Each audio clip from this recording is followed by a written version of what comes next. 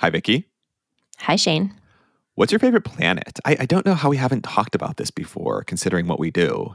Yeah, that seems like a real natural question. Do you have a favorite planet that's not Earth? It can't be Earth.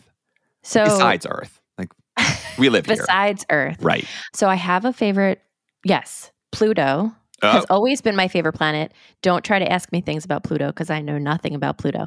But I think I always related to it being like the furthest away and also like the smallest, like far away and small. And now nobody likes it and it's not a planet anymore, right? You just came full circle on that whole thing. I was going to say, do you know, what? You don't know much about it considering that it's actually not considered a planet anymore. No, but it'll always be a planet to me. Yeah, so that's funny. I think Pluto is up there for me, again, even though it's considered by most not technically a planet. I don't traditionally think a ton about space. Jupiter's kind of neat, but that's mostly because a lot of science fiction, realistic science fiction, that's not quite the word for it, but takes place around Jupiter because of all the moons. It's this idea, if there's life, it might be on some of Jupiter's moons or things like that. So I think that's interesting.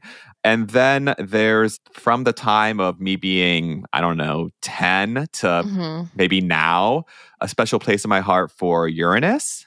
I can't tell you why. There's just something about it. Uranus. Maybe that's it. Uranus? I've never heard someone say it that way. This is okay. We're gonna figure this out. The actual, I thought, because that's the thing. People laugh about the pronunciation of it, but I always thought we just pronounced it wrong, and that's why people would laugh. It's like, this isn't actually how you pronounce it. You pronounce it this other way. Oh.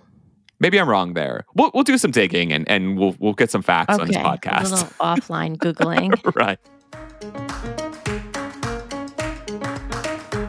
Science is fascinating. But don't just take my word for it. Join us as we hear stories from scientists for everyone. I'm Shane Hanlon. And I'm Vicky Thompson. And this is Third Pod from the Sun. All right, Vicky. So I did some very important research. Okay. And turns out there is still disagreement on it.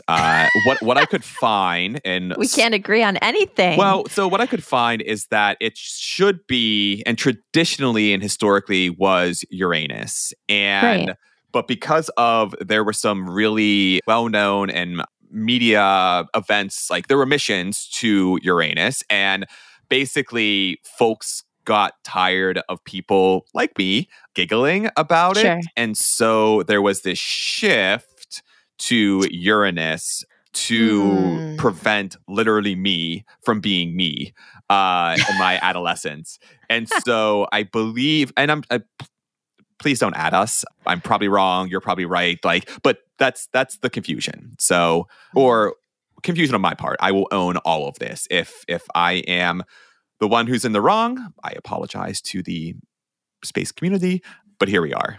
We just say it's your Pennsylvania accent. Oh, we could do that. All right, let's go with that. It's my Yinzer, not quite Yinzer accent. So, but beyond loving the opportunity to be an adolescent boy, we are talking about planets for a reason, but not any of the ones we've mentioned. We're talking about Venus. What do you think about Venus? I've always liked Venus. Is Venus cloudy? Venus is cloudy, yes. Okay. Well, I've always liked Venus because it starts with a V. Oh. And Vicky starts with a V. That makes sense. Yeah. I don't know a ton about Venus, but our guest today does, among numerous other things. So let's just get into it. Our interviewer was Jason Rodriguez. So I'm Gael Cascioli. I work for University of Maryland, Baltimore County, and NASA Goddard Space Flight Center. I'm a planetary scientist. Actually, I'm an aerospace engineering by training. We can talk about it later, but right now I'm a planetary scientist. In particular, I focus on planetary geodesy. That is the task of measuring the gravity field and the shape of a planet. Well, I'm just back from a 2 weeks field campaign in Iceland with a JPL-led mission Veritas that is set up to fly to Venus in the next years. And we were there to characterize lava flows and to calibrate our synthetic aperture radar that we will fly. It is, let's say, a mock-up or a very similar device with respect to the one that we will fly on Venus. So we were there flying the airplane with the radar on it, and we were on the ground trying to get the ground truth for these radar measurements in order to calibrate the instrument. And that was really exciting because, it's getting a little outside of the usual routine of waking up, going to the office, turning on the computer. In that case, we were in the middle of nowhere, in the middle of Iceland, and it was really exciting, I must say. And it's a JPL-led mission with collaboration from the Italian Space Agency, the German Space Agency, and the French Space Agency, which is set up to launch in the next years. We don't have a launch date yet, but it will be around the 2030s. And we are going to orbit Venus for the first time. A NASA mission will orbit Venus after Magellan. That was in 1994, 1998, more or less. And we are really excited because this will be an amazing mission that will gather foundational data to really understand better the Earth's twin planet. So the basic idea of Veritas is to provide the most updated and most detailed mapping of the surface of Venus that we have until now, and also to understand what are the physical processes on the planet itself. Because one thing that is not clear until now, one of the many things, there are many questions, I can speak for hours about this, but one of the things that we don't understand is that the surface of Venus is relatively young. But until now, no tectonic processes have been observed. So the question is, how does this work? We don't know. How is it possible that this surface is so young without active tectonic processes? So this is one of the things that we want to observe. And indeed, the radar will do the so-called repeat pass interferometry. So it will pass exactly over the same patch of ground few times. Wow. And so we can compare the radar images one with the other and observe change detection to a fairly high level of accuracy. So that will give us the idea of, is there something moving? Is there some tectonic process going on?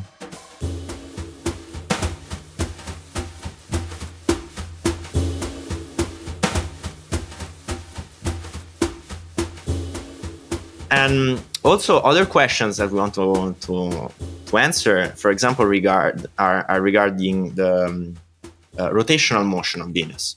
Because Venus is a very curious object because it's very similar to the Earth in terms of dimension, surface gravity. The distance from the sun, of course, is different, but it's not that different because the Earth is at 1 astronomical unit, Venus is at 0.7. So it's not that much of a difference to justify the fact that Venus is rotating in the opposite sense. And so the sun, instead of rising east, rises west. And so this is something interesting. We don't know why that happens. And also there is another thing that is happening, that all the planets, all the planetary bodies eventually end up in the so-called tidally locked state. So every planet is not completely symmetric. They're all, I'll show it this way, a little bit, squished, let's say. Yeah. They have a bulge. This bulge eventually, over millions and billions of years, tends to align with the central body. So in this case, the sun. For the case of Venus, if you do the full computation, you would see that its period of rotation, if in a resonant state, that is the one that I just described with the sun and the Earth, should be a number. Now that we have precise measurements of its rotational state, we see that it's slightly off that, but constantly slightly off that. And we don't have a clear explanation yet about why that's happening. There are several theories, and we want to test them. One of these is that Venus has a very thick atmosphere, very dense atmosphere. And this has strong winds in it. It is rotating with respect to the planet. And this is due, among other effects, to the fact that Venus is a slow rotator. So the phase that is sunlit and the phase that is not sunlit, that is in shade, have very different temperatures. So you have different densities of the atmosphere. And so you have a rearranging of the atmospheric mass. This creates a torque that is in the opposite direction of the torque that would like to stabilize the rotation of Venus. So the idea is that this is the effect that actually keeps Venus in a non-resonant state, but we actually think it could be that. We don't have a conclusive argument for that. And so this is one of the things that we will measure, and I'm really excited to measure with Veritas in the future, in the short-term future. And of course, there are many, many, many other questions that we want to answer, but I don't want to go much into that.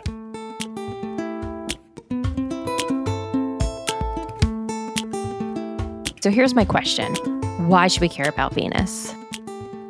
Well, I mean, Venus is a very important planet that most certainly can show us insights into things like... Stop.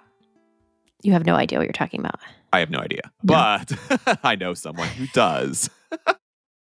So in the wider field, Venus is a key piece in the jigsaw of understanding rocky planets. Because, in our solar system, we have Mercury, Venus, Earth, and Mars as rocky planets, and that's all. And so we need to gather as much information as possible on rocky planets, for example, to understand also what is happening outside our solar system. Indeed, Venus is defined often as the exoplanet in our backyard, because it is indeed, in terms of dimensions and shape and temperature, is very similar to many exoplanets that we are observing right now. So, and we have it in our backyard. I mean, it's here. It's very fast. Going there, it takes just 6 months. That, in space travel is like nothing. Yeah. So we can go there almost whenever we want. And we want to understand it way better because, it has the same shape as the Earth, but it's extremely different. So this is why we want to study it very well to characterize and try to understand where does this diversity come from, and possibly, apply this understanding also to exoplanets, of which we just know, very few information. In general, temperature, atmospheric composition, dimension, and distance from the star. And if you were to look only at those parameters, many of these would match for the Earth and Venus. Not, of course, the temperature and the composition, but many of those would match. So we want to understand, what is it that gives you this broad spectrum within the same dimension, shape, and more or less the same distance from the central star.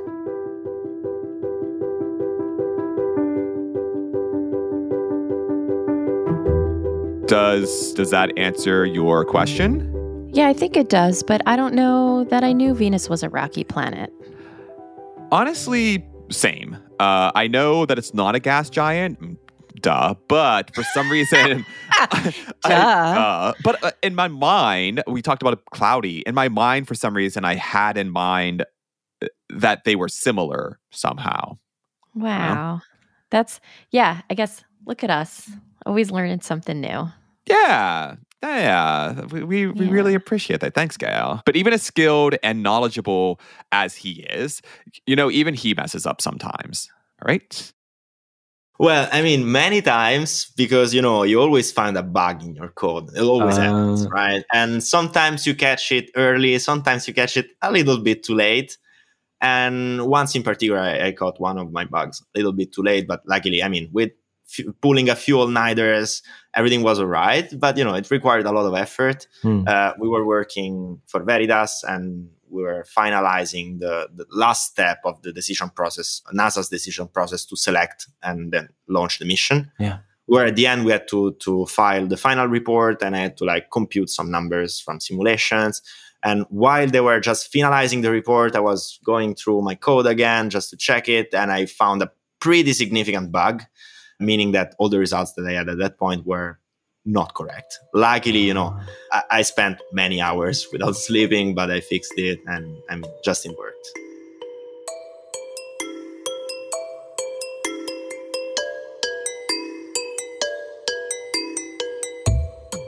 So Shane, have you ever coded? I would certainly not call myself a coder, no. The closest I ever got was with stats programs when I was a researcher. And I can certainly sympathize from painful personal experience of messing up a small part of the code and it just ruining everything else. Yeah, I remember talking about R, I think. We were talking about R, right? Yes. Yeah, R was the bane. I liked it when it worked, but was the bane of my existence when it didn't. Yeah, so you probably weren't really proud of yourself when you messed everything up, huh? No, I was not.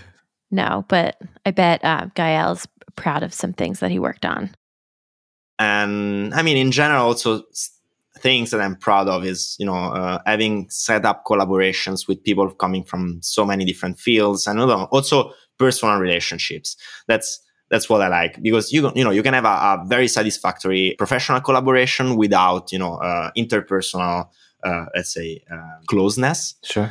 But you can also have the opposite. And sometimes, the best collaborations that I had were with people that I really care about in general, as friends or, like scientific friends, let's call them that way.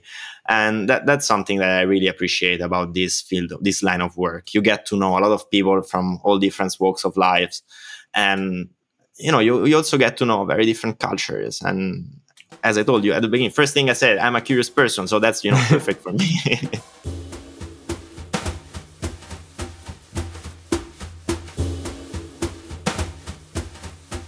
Teamwork makes the dream work, Vicky. Your silence is just deafening. Well, it just made me think. I've said that before out loud in like a real situation and was faced earnestly. And was faced with blinking silence. So anyway, oh my gosh. So I just felt completely flat on that. But anyway, back to business. Back to business. I was wondering what some of these collaborations and professional relationships really look like. I was at one of my first conferences. I was presenting a poster. And so this guy comes to me and he had his name tag covered, so I couldn't read the name. And I was like, oh, well, I like your poster, blah, blah, blah. But let's talk about something else.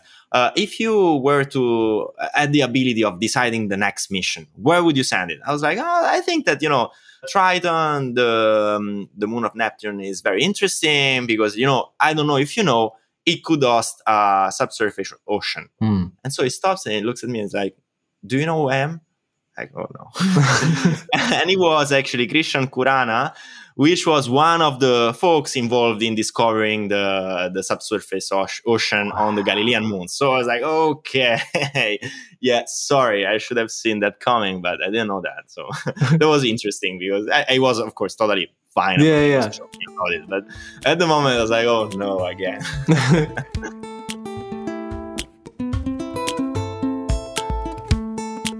So has that ever happened to you at a conference? It hasn't, but mostly because I just try not to talk to people. I feel the same way at conferences, actually. Yeah, this is my preferred medium, frankly. I'm outgoing, but not. Right. You're an extroverted introvert. Well, that's what I am. Nope, that's what I am. Yeah. Yeah. Well, anyway, given his success and awkward interactions, do you think he ever thinks about doing something different? So I think I love education policy, higher education policy. I was quite a bit involved as much as I could back in Italy. And that's a field that I really care about. That's something that really needs to be, the whole system in Italy, for example, but I'm sure many other countries needs to be reformed. And that's something that I really, care about, strongly care about. And I have strong ideas about that. What drives that sort of those strong beliefs in this policy, education policy? I think that, I got so much from the university in general, both as a professional and both as a person. I always been since high school involved in school politics somehow. So I saw that, there is possibility for change, even if it's small. Yeah. It's very small. But there is always possibility for change. If you want to do something, you have a strong idea, you think that way of teaching something or that way of evaluating students is, not optimal, you can work with that. And I've got to know very, very good teachers along my career that were extremely involved in that. And, sometimes they had to sacrifice their research career to be in committees, to write down proposals for changing, the order of the lessons or, to propose new projects or new ideas for new courses and so on. And I mean, their commitment for me was so, I don't know, I don't even know the word. It was so important to the community and so underrepresented to the outside. Many other professors that were just, focused on research. And I have to teach, but just because I'm forced to, it's not my passion. They tended to dismiss these other teachers because, they're just wasting their time. They like being important or whatever. Yeah. But actually, I've witnessed with my own eyes true change. And, we as a committee of students went to those people and said, this thing is not working at all. And after talking for a few weeks, they understood our real struggle, and they actually worked so hard to change it, and it changed. And talking with the younger students the years after, they could really, they had this change and something changed for them. So, and I've come across many people that, told me, oh, why are you doing this? Nothing will ever change. You're not the Minister of Education or whatever. There is always space to change. There's always room to change. And I think it's something, at least in the system where I come from, it's mainly based on voluntary people, just people that love it, that have a strong passion for it and do it just for the sake of doing it, because you're not rewarded, you're not paid. Not, sometimes people hate you because you're doing that, because you're, messing their routine. Yeah. And so I think that's something that really needs to be picked up, but it needs to be done by people that, care about it, not people that do it because they get a salary out of it. Yeah. So I'd love to do that.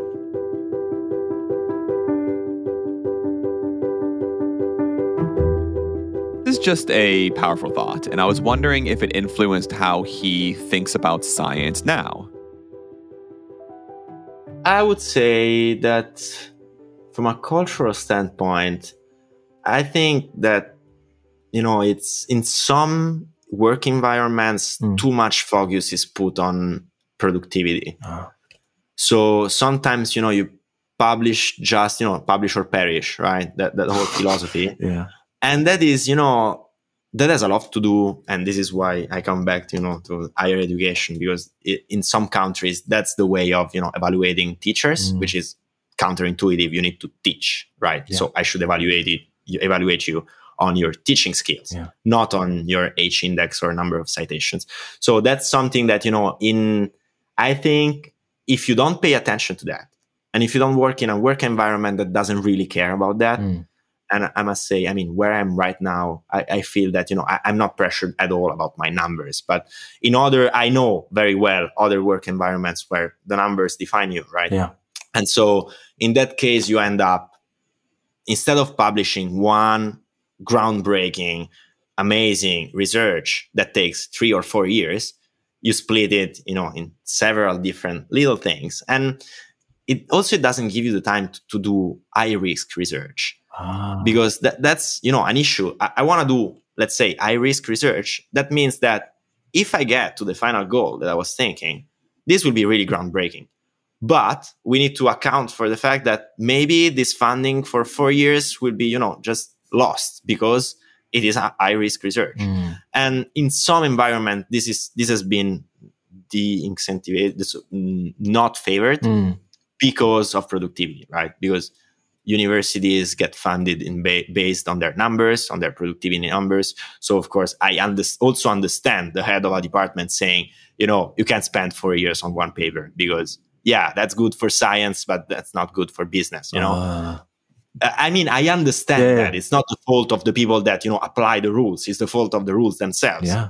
So this is why I strongly feel about a change in the overall philosophy of higher education and higher research.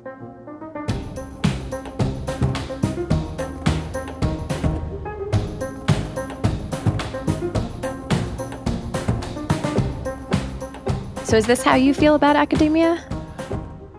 As an independent individual, not affiliated with any organization, 100% yes. My personal opinion, let's say. You were like, this is not my legal advice. All of my tweets are my own. Yeah, that was that version. Yeah, put that in my I was going to say Twitter profile, X profile, it's whatever. Not Twitter. Yeah. But if you type in twitter.com, it takes you there. So that's just good business. That is a good redirect. But seriously, he definitely does have a point. Yes, we want to get science out there, but we want to get good science out there. And I think there's definitely a balance there. And frankly, that's probably a great place to end for us. So with that is all from Third Pod from the Sun. Special thanks to Jason Rodriguez for conducting the interview and to NASA for sponsoring the series. This episode was produced by me with audio engineering from Colin Warren and artwork by Karen Romano-Young. We'd love to hear your thoughts, so please rate and review us, and you can find new episodes on your favorite podcasting app or at thirdpodfromthesun.com. Thanks all, and we'll see you next week.